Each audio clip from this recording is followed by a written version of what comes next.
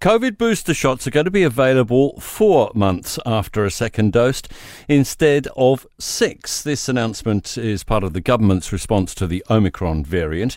The government won't put anyone up to talk to us today. So what does the medical community think? We go to GP Chair of the Medical Association, Vanessa Wienink. Vanessa, thanks so much for being with us this morning. Appreciate it. Morning, Tim. Yeah, good to be here. Were you expecting this, and is it the right thing to do? Oh, yes, we were expecting some sort of discussion about this, and we're very supportive of all the measures to keep COVID, Delta, and now Omicron from overwhelming our health system. So, yeah, we were expecting it and very welcoming of it. In a practical sense, how much of a task is it going to be? Well, it is a huge task, but we're not starting from scratch.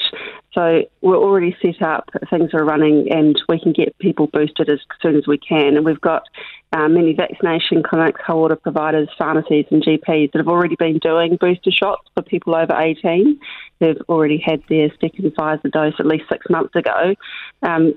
So we've been doing this work already. Yes, it's more and we are busy, but we'd much rather be busy with vaccinating than with dealing with people sick with COVID. I know quite a few places are actually closing down for, well, not necessarily all the way through the holidays, but in chunks of the holidays.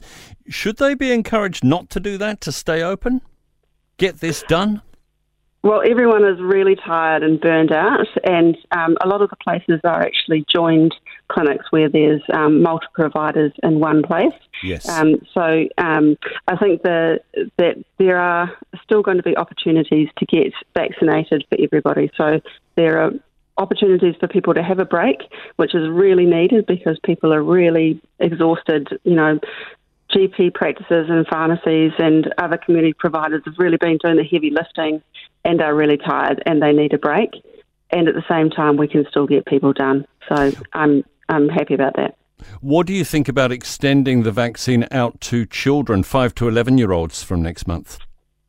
Really great news, and I think a lot of New Zealanders have been waiting to hear about that so that they can protect their tamariki, and we are prepared to do that. General practice is very experienced at providing immunisations for children, and there's many that can be done together with other vaccinations. So I think that will make it a lot easier for families to be able to do. I have heard some parents say, look, okay, it's fine for me, but I'm not so sure about the kids. What do you say to a parent who has doubts about it? What I say is it's understandable that you'd be hesitant and worried for your children and that you'd want to know what you can. All of the evidence overseas so far is that it's safe. Also, COVID affects children, and we've had a death of a child in New Zealand. So that's the kind of thing where you've got to balance the risks and the benefits. And when we see the massively infectious nature of Omicron, we really want to make sure that we protect as many people as we can. And it is about reducing the ability of the virus to replicate, not just the ability for people to fight off the infection and not be in hospital. So that is the dual purpose of vaccination. Really appreciate your time this morning. GP Chair of the Medical Association, Dr. Vanessa Wienink.